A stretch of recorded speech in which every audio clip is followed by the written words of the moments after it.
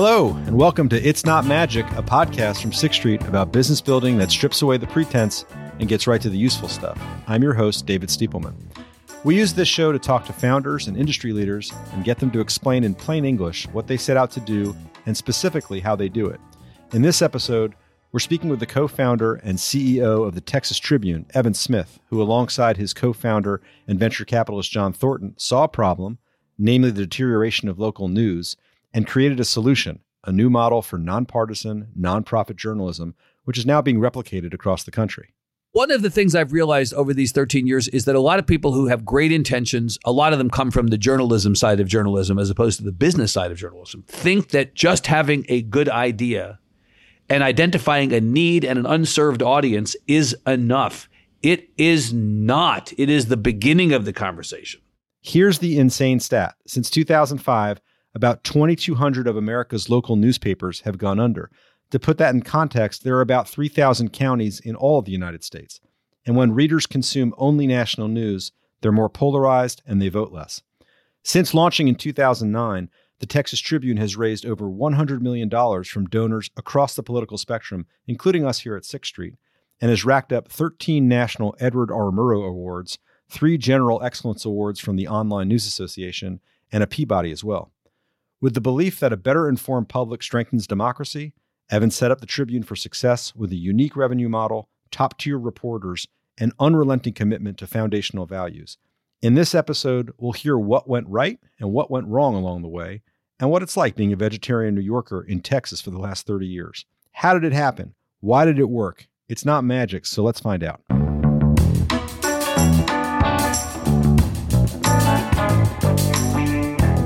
Evan Smith, it's such a pleasure to have you. Thanks for doing this. You led the Texas Monthly Magazine, and you guys won a bunch of national awards. The Washington Post said, gee, if local journalism manages to survive, give Evan Smith some credit. You're kind of a legend in journalism. I ran my college newspaper. I feel like we're kind of peers. Do you think that's fair? Well, I think you've done a little bit better than I have professionally.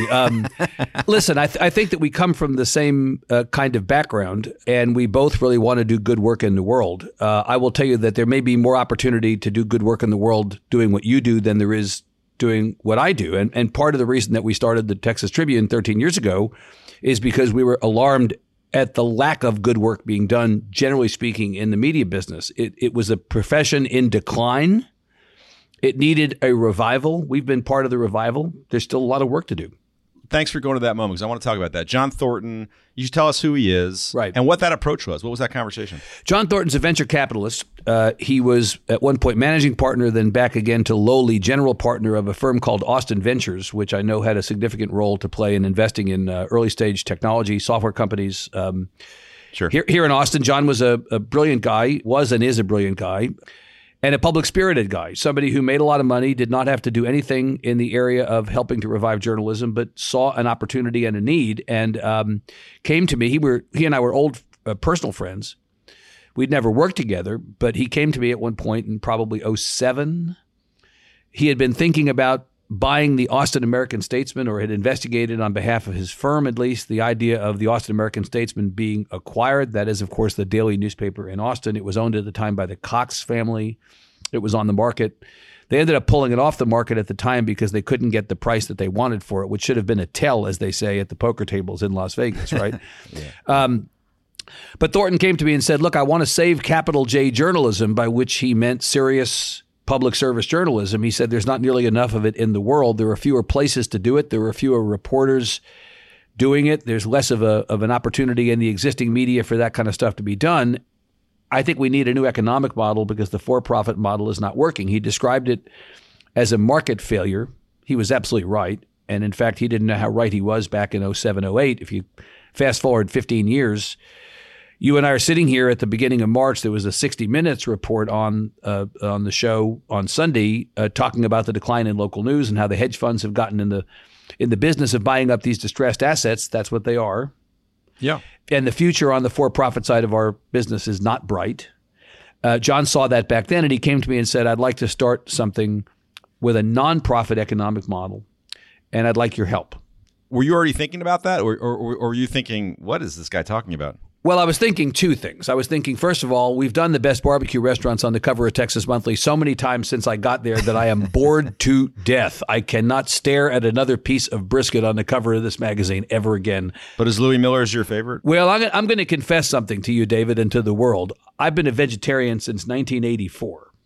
You could not have said that when you were starting in 1992 at the Texas Monthly Magazine, presumably. Well, I was quiet about it. I'll say I never lied about it, but I also never wore a sandwich board around and like had a bell. I'm a vegetarian. Well, I will say there's actually one public moment of recognition. Calvin Trillin came down to Austin, the great New Yorker writer, after we pronounced Snow's Barbecue in Lexington, Texas. He wrote a famous piece. He wrote a piece. And there was a moment where Calvin Trillin and I and a couple of my colleagues at the magazine, Greg Curtis, the former editor, Steve Harrigan, the great writer and novelist, Paul Burka, the political editor, we caravan over to Snow's. And we get in line to get food, and I decline to be served. And Calvin Trillin made a huge deal of this because somebody, maybe it was Paul Burka, was asked by the server, oh, is he not having any? And Paul Burka said something to the effect of like, oh, he ate already. And Calvin Trillin said, you're embarrassed to admit that your friend is a vegetarian. So it's true. I never ate any of that barbecue, but I still knew that as many times as we had done barbecue on the cover, I didn't want to do that again. I had kind of circled the drain at that point. But then the second thing is I was skeptical of John's idea of making as a business. I mean, part of the thing that, as I tell the origin story of the Tribune, is that there was a period of 12 or 15 months where John was trying to convince me to come and join him in this thing. And I was like, yeah, dude, I think this is a good idea substantively, but I'm not sure that the economics of this are going to work out. Can you really raise money to support serious journalism philanthropically? Okay, and I'm sorry to interrupt you, but that's a super interesting moment because, hopefully when people are listening to this, they're either people who have started businesses or thinking about starting businesses and they want to know how to do it right. Slow down that moment. Like how did you dig into that and figure out, okay, actually this could work? Well, part of it was self-interest. I was thinking about leaving Texas Monthly to join this thing, and I wasn't interested in joining something that was not going to succeed or didn't have a chance of success. And I was actually concerned enough about it that I said to him, I'm not going to do this with you until I'm convinced, and I may never be convinced and may never join you, that the economics of this can work out. I said, I'm happy to help you figure out the person who should help you, but I'm not sure that person is me. I actually compared myself at the time to Dick Cheney helping George Bush find his vice president, only to discover that he was the one he was looking for, which is kind of what happened to me. I went through this process of self-discovery and went on meetings with John to see wealthy people in Texas. And I'm telling you, David, I've never seen money raised more easily. Well, what was the pitch? The pitch was, this is not about journalism. This is about democracy. A better Texas is a better informed Texas. Regardless of your party, regardless of your partisanship, regardless of your ideology, we do not have enough informed Texans. We do not have enough thoughtful and productive citizens. The state has checked out. People who live here are not voting. They're not knocking on the doors of their legislators' offices. They're not writing to their members of Congress. They're not making their voices heard in their communities about issues that affect them because they don't know that those issues are in play. They don't know that there are fights going on waged in their name. They don't know the stakes they have in the outcomes of those fights. We were consistently 48th, 49th, 50th out of 50 states in voter turnout. Every indicator of our social health, of our civic health, all those indicators were heading in the wrong direction. And John saw, and credit him with this, that journalism might be the answer, a new way to revive accountability and explanatory journalism. Getting information, reliable, credible information in front of people would be the answer. And, I believed in that again, but I was just skeptical of the economics of it. And then eventually I came to believe, the money was probably there. So I'll tell you the aha moment for me. We had a meeting with a guy who was a biotech entrepreneur. He started a couple different companies and he sold them and he made a lot of money. And I knew him a little bit because I was the chair of the public television board in Austin and we kind of passed in the revolving door. He was coming on as I was getting off the board. And I didn't really know him well, but I knew who he was. He was a very quiet guy. And one day a meeting pops up on my calendar. Thornton and I are going to go see this guy for a drink at the Four Seasons in Austin at the bar after work on a weekday. Mm-hmm. And I had bought movie tickets that night. My wife and I were going to go to the movies. And so I knew that I had about an hour before I had to leave. We go to this meeting. We sit down with the guy, shake hands. John talks, I talk. John talks, I talk. Guy doesn't say very much at all. I'm getting no read on this guy. And an hour passes and I've got movie tickets. And so I get up to leave and I say, listen, I'm really sorry. It's been lovely to be with you. I appreciate you listening to us, but I've got movie tickets. I need to go. Thank you very much. And the guy gets up and he puts his hand out and he says, okay, I'm in for 100. And there was a beat and I thought he was going to say dollars. And instead he said 1,000. And then he said, go save my democracy. That was this big aha moment for me. He got it. The message got through that this was not about journalism. This was about democracy. This was about people having the means to be better citizens, better voters, better Texans, better Americans. I made the decision on the way to the movies that I was going to leave Texas Monthly.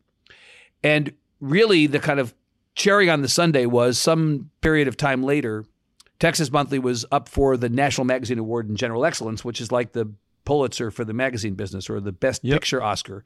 We were at Rose Hall at Lincoln Center at the awards.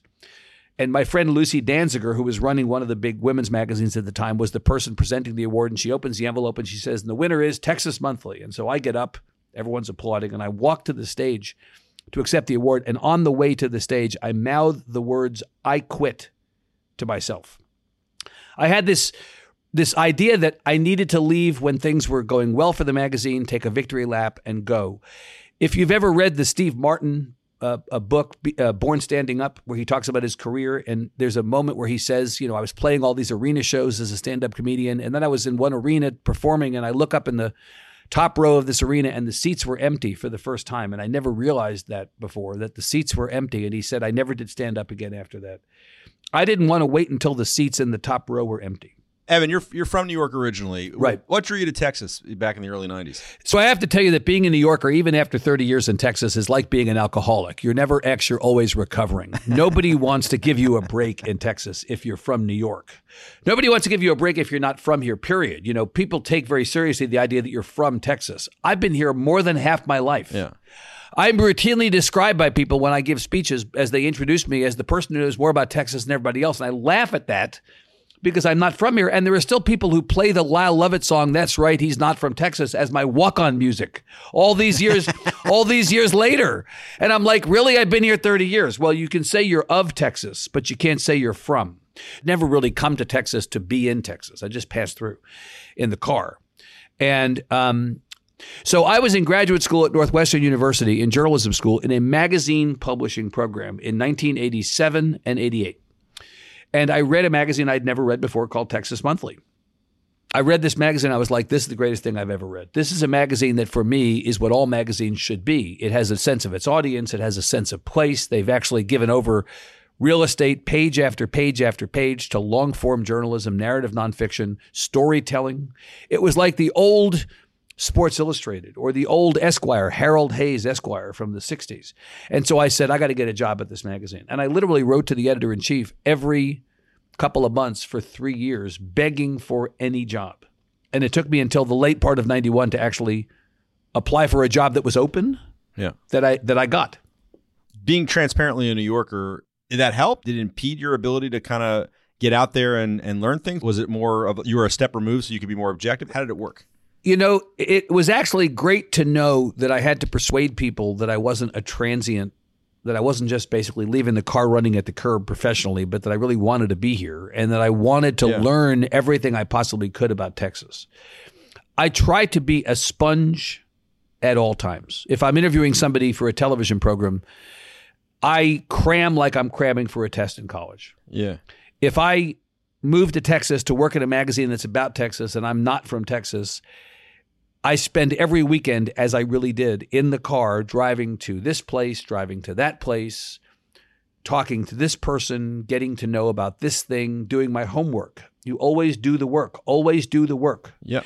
And so I spent a lot of time persuading people of how serious I was, that I was going to actually do the work, get to know the state, never assume that I knew more than anybody else, but at least become as acquainted as I possibly could at that age, at that stage in my life with this place that was now going to be my home, it turns out now for more than 30 years. Amazing. Back to Texas Tribune. So you have that moment where you mouth to yourself, I quit, as you're going to get the magazine award in New York. And so you're going to do this. You tell Thornton, I'm going to do this. Let's do this. Right. And you start recruiting talent. In the Washington Post piece, which Margaret Sullivan wrote, which is a really great piece, people should check it out. Actually, we'll put it up on the site. You were like, when this started, people were kind of scoffing at me for doing this, and they didn't really take it seriously. And what was the pitch to an aspiring journalist? You want to get excellent journalists to come work for you. What do you tell them? I actually wondered if we'd get anybody to come join us because we didn't have a business plan. We didn't have a mocked-up website to show. We didn't have done any research or any feasibility studies or focus groups. We just had this idea that we saw what was happening in the world. We wanted to be a solution to the problem. And we went to young journalists who were working at the legacy papers who themselves were watching those papers hollow out from the inside. And we said, listen, this is a leap of faith, but it's a leap of faith that has a high probability of success. Now, of course, I'm not sure we would have believed that in the wee small hours talking to ourselves that it had a high probability of success. But we sold it to people on the idea. It's not a guarantee. It's not a certain thing, but it's got a high probability of success. And we have $4 million or so in the bank at that time. And we want to give this a shot. We want you to jump over. And, what I now think about, of course, I replay this series of moments, David, in my head in retrospect. Yeah. The greater risk, it turns out, to them was not leaving but staying. And the ones who could see that are the ones who joined. And honestly, I make it sound like there were some who we wanted to get and we couldn't get. The founders of this did essentially a fantasy baseball draft list of every journalist in the press corps who we wanted to hire, and we got every one of the people on that list. So it's not like we had a low success rate at getting people, or even a mixed success rate. We were 100% successful. So what was in the head? What were you appealing to? People just knew that whatever they were doing, it wasn't going to last. It was a melting ice cube. They had to do something. Right. If you worked at big newspaper X, clearly what was happening was there were going to be cutbacks after cutbacks, layoffs after layoffs. There were going to be hollowing out of the reporting resources that they were anticipating that they would have when they got into the business, when they took the job. And look, I want to be very clear about something. I don't root for any newspaper or for the for-profit side of our business to decline. I believe that we're all collaborators, not competitors. When the Dallas Morning News, Houston Chronicle, Austin American Statesman does good work, no one amplifies it louder than we do. We cheer for them. We want them to do great work. I can't affect the circumstances that relate to their functioning as a business. I can't. I don't want them to fail. They won't ever actually fail. But they would acknowledge themselves, the leaders of those have acknowledged they can't do as much as they once upon a time could. So the young people who were in those reporting jobs at the time saw, as we saw, that the road ahead was going to be littered with potholes and obstacles. And ultimately, the better thing might be come and join this thing that's going to build from an empty lot with the right values and the right goals.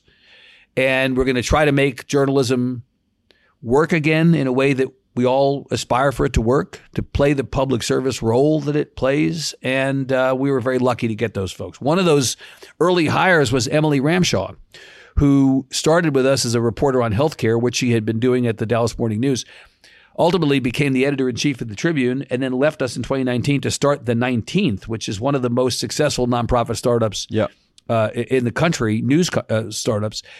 We have enormous pride.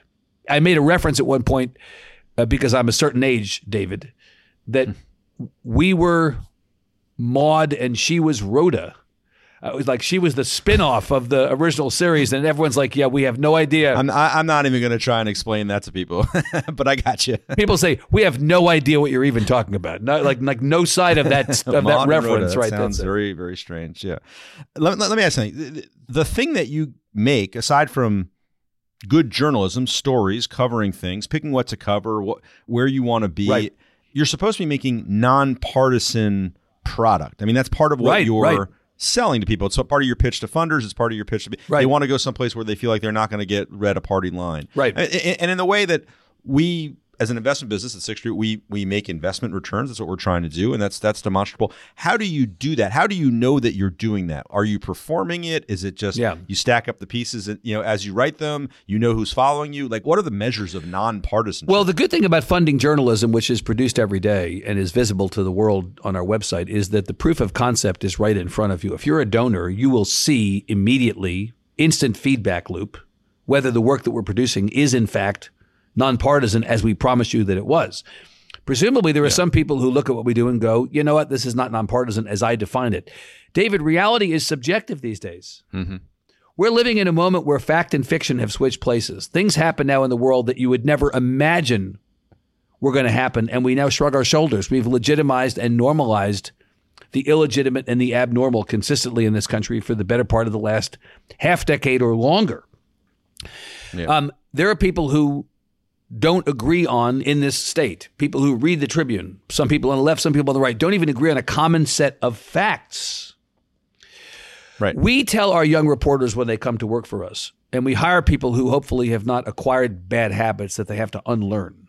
We tell them, pull no punches, but hit both cheeks. If you're only holding one side accountable, you're doing it wrong.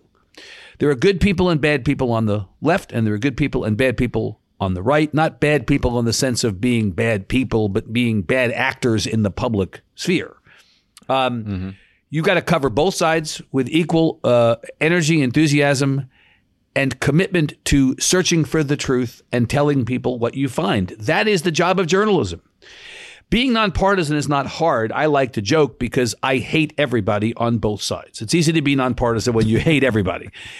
But the reality is we don't endorse candidates. We don't editorialize on issues. We don't tell people, generally speaking, what to think, as you said. We tell people to think. That's the difference. And it's a material difference. We're giving people the inputs that they need to formulate their own opinions, takes. Who am I going to vote for? Do I think this is a good bill or a bad bill? Do I support this pivot in an issue or do I oppose it? We don't have to give them the conclusion that they arrive at, it ready-made with a bow around it. We have to give them the means to make that decision themselves. And I have no hesitation about providing people with a lot of information that they then decide, here's what I think about this. If you look at our donor wall, we are compulsively transparent. And that's because one foundational value of this business is we don't believe that we should ask things of the people we cover that we're not willing to subject ourselves to as well. So if we ask transparency of elected officials, we want them to be completely transparent about their sources of campaign funding. We should be transparent about our sources of funding. So every single dollar, more than $100 million raised in 12 years, every dollar donated to the Texas Tribune, going back to the beginning, is on our website. Who gave it, how much, when? You can see it. It is the most Republican Republicans and the most Democratic Democrats, David, side by side. People who agree on almost nothing except the value of the Texas Tribune's work. That, in some ways, to me, is a demonstration of our nonpartisan commitment and of our success at realizing it, because they would not be supporting us if they felt like the other side was getting a fairer shake. And I should say Sixth Street is one of those donors. If I called you up and said, gee, Evan, I'd love you to cover this proposal that the SEC put out or something that could impact the business, what would you tell me? Fuck off. Here's your money back. You know what? I've written checks back to donors. I have. It hasn't happened very often. And I can tell you that one of the great things is when you establish expectations up front, it's better. People get a tax letter and a handshake and the gratitude of a grateful state, but they get nothing else. And that's if you give $50,000 or $50. So $100 million in 12 years is extraordinary. Thank you. And has set the Texas Tribune up, and you've had an enormous success and great circulation. What happens if it dries up? What's the plan? What's the plan? Well, I've got $6.5 million in the bank as I'm sitting here today. Not all of it is unrestricted, but most of it is. I've got 6 months cash in the bank at any given time. Wait, what does it mean unrestricted? There are conditions on the funding? Well, in some cases, like, Facebook gave us some money, the Facebook Journalism Project, for a best practices laboratory for the nonprofit news ecosystem on how to be more creative in terms of generating revenue through the right doors as opposed to the wrong doors. And that money is expressly for that purpose. I see. If a donor says, I'm giving you this money to support a regional reporting initiative, Foundation in East Texas gives us money toward a fundraise specifically to create a bureau in East Texas, so we have a reporter covering rural Texas, we have to honor the donor's commitment and intent. That money is designated, if not outright restricted. I'm talking about pure unrestricted operating revenue in the bank that we can use just to do anything we want. We have about 6 months cash in the bank. As far as I'm concerned, is pretty good. It's an in case of emergency break glass. But ideally, I'd like to have 60 months cash in the bank or a mere 12 months cash in the bank. I mean, it's what it is. My view is that because we have diverse revenue sources, we are in some ways insulated against a day when the economy might go south and sources might dry up. We are about, in a given year, 20% major individual donations, wealthy individuals and family offices, about 20% institutional philanthropy, traditional foundations, about 20% corporate support, which is sponsorship, the artist formerly known as advertising. Mm-hmm. About 20% is revenue generated from the many events we do all year long, and then about 20% is traditional membership.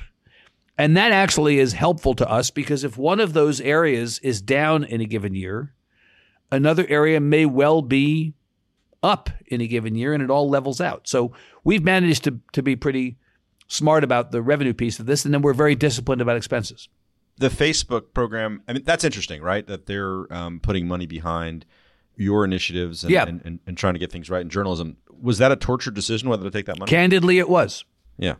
And I told them at the time it was, and I also said that when we took it, I was not going to hesitate if asked the question that you just asked. I would not hesitate to say that I did have some concerns. What Facebook was supporting, and I'll be totally transparent about it. It's not like I haven't said this many times before. It was $2.5 million they gave us to establish a revenue lab within the Texas Tribune, drawing on the lessons of our success and the lessons of others in the nonprofit news ecosystem and some for-profits who had succeeded at diversifying their revenue sources so that success could be modeled as best practices for people just starting out. So we do coursework that we lead in major giving, in foundation support, in corporate sponsorship, in how to do events. And a number of nonprofit news leaders starting out sign up for these classes, and we make them available for free. This is all funded by Facebook, and we do a bunch of other things as well, convenings and stuff around the idea of sustainability in nonprofit news. I have no problem with taking their money for that purpose at all. Yeah, and I'm unapologetic about that. Lest people think, Evan, that this has been just a unobstructed march from idea to success. Yeah. What went wrong? What didn't work? Everything, David, everything went wrong. Everything went wrong. Anybody who tells you that it's perfect is lying or is an idiot. In any case like this, I mean, every single startup that you've ever invested in, every single business you've ever been associated with, that I've been associated with, has problems along the way. Some anticipated, some unanticipated, some created by others, and some are just out and out self-owns. You think you know more than you do. I mean, I had been basically running Texas Monthly alongside the editor-in-chief for a few years before I became the editor-in-chief myself. And on the first day, July 1st of 2000, when I became the editor of the magazine, I thought, I'm the best prepared person for this job of anybody in history. It took me probably 12 months, conservatively, before I felt like I actually knew what the hell I was doing in a job that I thought I knew perfectly on the first day. It is so much different than you think it's going to be. Do you remember a moment where it's like, oh, that was awful? I remember the decision to build a content management system from scratch and a CRM from scratch, as opposed to, schmuck, just buy something off the shelf. I mean, why are you not just leaning into the work that others have done before? Why do you have to reinvent the wheel? We did that. We reinvented the wheel. We saddled ourselves with systems that were behind our website that we insisted upon building. Because, God damn it, we knew better. We were going to make this, and we didn't have any claim on more knowledge about how to do this than anybody else. It is amazing that you're a journalist. This is what you do. You need to get smart enough on things that you absolutely have no idea what you're doing, and they really have huge impacts on everybody's day-to-day life for years. One of the things I've realized over these 13 years is that a lot of people who have great intentions, a lot of them come from the journalism side of journalism as opposed to the business side of journalism, think that just having a good idea and identifying a need and an unserved audience is enough. It is not. It is the beginning of the conversation. But having a properly functioning technology team, platform team, product team, what have you, and having a properly functioning business side that you've sufficiently invested in is absolutely critical to your success. And if you don't do that, you're going to die on the vine. A good idea and 75 cents gets you a Dr. Pepper, right? You've got to figure out how to make it work on the other side of the business. What's your framework for thinking about that? Because that's like, you don't want to overinvest in Right. that stuff because, you can gold plate something and you've spent all your resources on Right. that. You can't underinvest in it because you can't. And so there's like this balance. What's your framework for thinking about that? I had a calculation. It's a great question because I really did think a lot about this at the beginning. I said we had 17 people on the first day, November 3rd of 2009, 17 full-time employees. I had enough money for those 17. And I said to myself at one point before this, I said, we can either have a sufficient investment on the business side and nothing to sell, or we can have an amazing product that over-delivers, outkicks our coverage. And at that point, we then backfill the business side, backfill the selling function. And I went with the latter. I was thinking about Howell Raines, the former editor of the New York Times, saying we need to flood the zone. I wanted to flood the zone. It would have been a Pyrrhic victory to have a properly functioning business side, but no business really. Yeah. David, here's the thing. You never get a second chance to make a first impression. And I wanted us out of the gate not to limp, but to sprint. I wanted people to think on the first day, oh man, they're serious about this. Because if you just hey, we've launched, and then you have like one story and you have not really very good reporters and you haven't really shown the vision that you have for this place realized, people are not going to give you a second crack at the ball. Yeah, why are they going to go back? Why are they going to go back and have that second Right. meeting? 100%. It's a very hard balance, and it's I think it's the constant debate that you have to have in your head as you're forming a business. Yes. I want to talk about replicability and punching above your guys' weight. Sure. You mentioned Emily Renshaw on the 19th. That's a wonderful story. Is this replicable? Are you starting to see things pop up in various parts of the country that are kind of following the model? Are you helping them? Yeah. Is that it's going to just have to be local? Like, how do we see this going? It is replicable. We don't want to be the ones to replicate it. From the very beginning, we said we're not going to franchise a restaurant. And the reason, David, is a little bit what I said earlier about knowing Texas as well as I do. I will fight anybody for the title of I know Texas better than you. And at this point, I will win every single time. I do not know Nevada. I do not know California. I do not know Mississippi. People in those places know those places. They know what they need. They know who the players are, who the funders are, what the issues in play are. They should be the ones to solve the news desert problem in those communities. And the reality is that if we showed up on a white horse, hey, everybody, cavalry's arrived, we're here to save your journalism, they would drive us to the state line. They don't want that any more than we want that. So our position all along has been, you want to come to our restaurant, you want to look around the kitchen, see what equipment we bought, you want to talk to us about the menu and the pricing, you want to taste our food, great.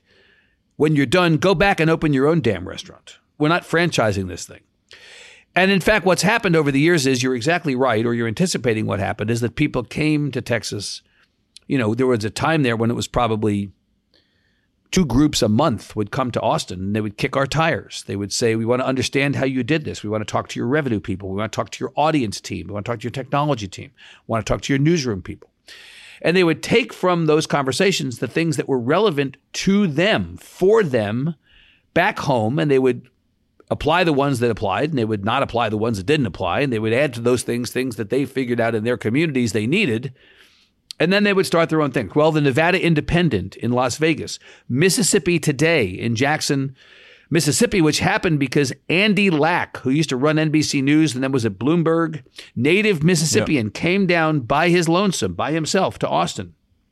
Spent a couple of days with me, gave $1 million, I believe, and found other friends of his from childhood who had made money to give millions each. Started this incredible state news organization, Mississippi Today in Jackson, Mississippi. Cal Matters in Sacramento, California. Right now, the hotel, I believe he's a hotel magnate, very wealthy individual, Stuart Bainham in Baltimore. Is starting something after he attempted and was unsuccessful, tried to buy the Chicago Tribune, the Baltimore Sun. He said, I'm going to commit $50 million to starting what is essentially the Texas Tribune of Baltimore. John and Laura Arnold, Rich and Nancy Kinder in Houston, along with Houston Endowment, have committed about $20 million to start what is essentially the Texas Tribune of Houston. Are these local news organizations that are styling themselves after us, using our model as their guide and their inspiration? Not everything that we did. We help everybody. It is in everyone's interest for there to be a healthy ecosystem of news organizations, and it's going to be any and all, not either or. People want to pose this as binary, either newspapers or this innovative stuff. No, it's going to be both. And so it's great to see, gratifying to see these folks going forward, standing on our shoulders as we stood on the shoulders of others. Either or, it's interesting because the for-profit papers, I mean, some of them are going to win. I mean, very few of them, the New York Times, Washington Post, the LA Times, whoever else, hopefully. But are they not able to put out quality product? Because, I mean, they obviously are, but like they're not nonprofit. They have those conflicts. Right. They have different things they got to do. They got to write those headlines that get clicks. I mean, you do too, I guess. But how do I think about that? Well, our clicks are Congressman steps down after acknowledging affair with ISIS bride, which honestly, I mean, is entirely within, but it's entirely within our wheelhouse to do that journalistically. It's not like, Celebrities with Six Toes, a slideshow, which was literally on the Houston Chronicle's website some number of years ago. And I was like, really? Seriously? This is end of times when that stuff actually is published. No, look. So I think the New York Times, Washington Post, Wall Street Journal, I would say, are in a category of their own. Yeah. And then I think the local papers, even like the LA Times, Chicago Tribune, Atlanta Journal, in the big cities, Dallas, Houston, Austin, we have, as you know, David, 5 of the 12 largest cities by population here in Texas and the country, more than any other state. Yep. Those guys are dealing with a different set of considerations. New York Times has been, in a quite remarkable way, been able to pivot the revenue model away from advertiser revenue and toward consumer revenue. Washington Post has the benefit of Jeff Bezos and as an owner who is willing to spend as much as it takes to put resources toward reporting and all that. The Wall Street Journal is its own, got its own financial foundation that it can draw on. You would think that the very wealthy owner of the LA Times would be in the same vein as the Sulzberger family or the Bezoses, sort of. I mean, there's some good reporting in papers all over the country, in every paper all over the country, but it's not what it was once upon a time because the number of reporters they have. A former editor of the Dallas Morning News confessed to me his fear some years ago that he said we had been a newsroom of record and now we're a newsroom of choice. We can no longer do all the things that we once upon a time did. We can't cover everything that happens in Dallas. We have to pick and choose. He said the problem is that people in Dallas who read the morning news, they don't know that and they don't want that. They want us to still be a newsroom of record. We no longer have the resources to do that or to be that. Right. And I feel for him and I feel for all the people, my friends at all the papers who are trying as best as they can with good values, big hearts, and a public-spirited sense of their obligation and responsibility to do as much as they possibly can, but they just simply can't do as much as they once upon a time could. Before I let you go, you announced at the beginning of the year that you're going to be stepping down at the end of the year. Right. You're staying on as an advisor this year, Texas Tribune. Right. Amazing. What's next? I mean, I think you said you're not done wanting to make the world better through journalism. Right. You're still a young guy. What's next? What are you thinking about? I mean, I really don't know what I'm going to do. I know what I'm not going to do. First of all, I'm not going to leave Austin. And second of all, while people have been very nice, I've had a lot of phone calls from people saying, oh, hey, we'd like you to come do this or we'd like you to think about doing that. It's much easier to say no to those things than I even thought. I mean, it's, I had this anxiety the night before our news here became public that I was going to step down by the end of the year. I said to my wife, what if no one calls? People have called. People have said, listen, we want to talk to you about what you're going to do next. We want to. I'm in an advantaged position in that I'm going to spend the next 6 to 7 months working my ass off here to do everything I possibly can to set the next person up for success. There's a national search that's begun for the new CEO of the Tribune. Organization's in great shape. Person comes in October, November. I will at that point become senior advisor through the end of 23. Got it. Advise that person on fundraising, introduce them around the state. I'll work about 15 hours a week beginning January 1st for all of next year here. And I'll pick up some other consulting stuff probably along the way, helping other people in other places, maybe some of the places I mentioned, figure out how they can do a version of what we did where they are.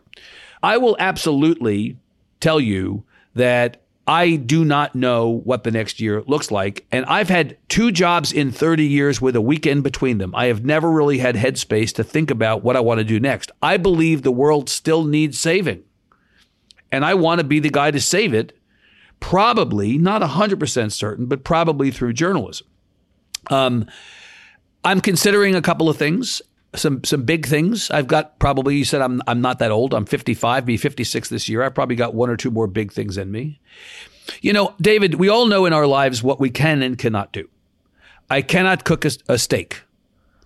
I cannot change a tire. Well, you don't have to. I cannot. Well, you're exactly right. That's true. I cannot. That's probably how I got to this point, not cooking a steak. I cannot change a tire. Sadly, I am not off the hook on that one, but I can't do that either. But I know how to do this. And I've been very fortunate to get to know a lot of people in power who, through our journalism, have come to understand the importance of returning my phone calls. I can get to and through to anybody. I know who the players are. I understand the game. I understand where the opportunities and the challenges are, and I want to apply that knowledge, those skills, to figuring out another way to help the world be better. People think I'm hiding the ball. You have something that you're going to do. You're just not telling us. No, I know it's boring, but I'm a Boy Scout, and all there is to talk about is square knots. There's nothing else. I've got nothing else to talk about. This is it, and so I'm going to figure it out over the next year. But I'm not done. There will be a next. I just don't know what the next is. First of all, thank you for doing everything that you've done and showing us a path to keeping journalism alive. It's an essential part of any functioning democracy, which we hope that will survive. And thanks for joining us. This is just an awesome conversation. I always love talking to you. And we can't thank you enough for your time. It's my pleasure, David. Thank you so much. Evan Smith joined us for an interview on March 4th, 2022 from his home in Austin, Texas. We're thankful for Evan's candor and shedding light on how you build a business around a new concept in a traditional industry. Here's what I think we learned from him. 1, you have to do the work and be a student of your craft. 2, as you prepare for growth, striking the balance between under and over investing in infrastructure is hard and you'll get it wrong. But do the thing you're supposed to do and do it well. Outsource the stuff you're not supposed to be doing and be intentional about resetting the balance once you achieve orbit. And 3, diversify your revenue sources. And if you take money from social media conglomerates that may act antithetical to healthy dialogue at times, use that money for good and agonize over it. The views expressed in this podcast are not necessarily those of Sixth Street, and Sixth Street is not providing any financial, economic, legal, accounting, or tax advice or recommendations in this podcast. In addition, the receipt of or listening to this podcast is not to be taken as constituting the giving of investment advice by Sixth Street. Please see additional disclosures on our website for more details.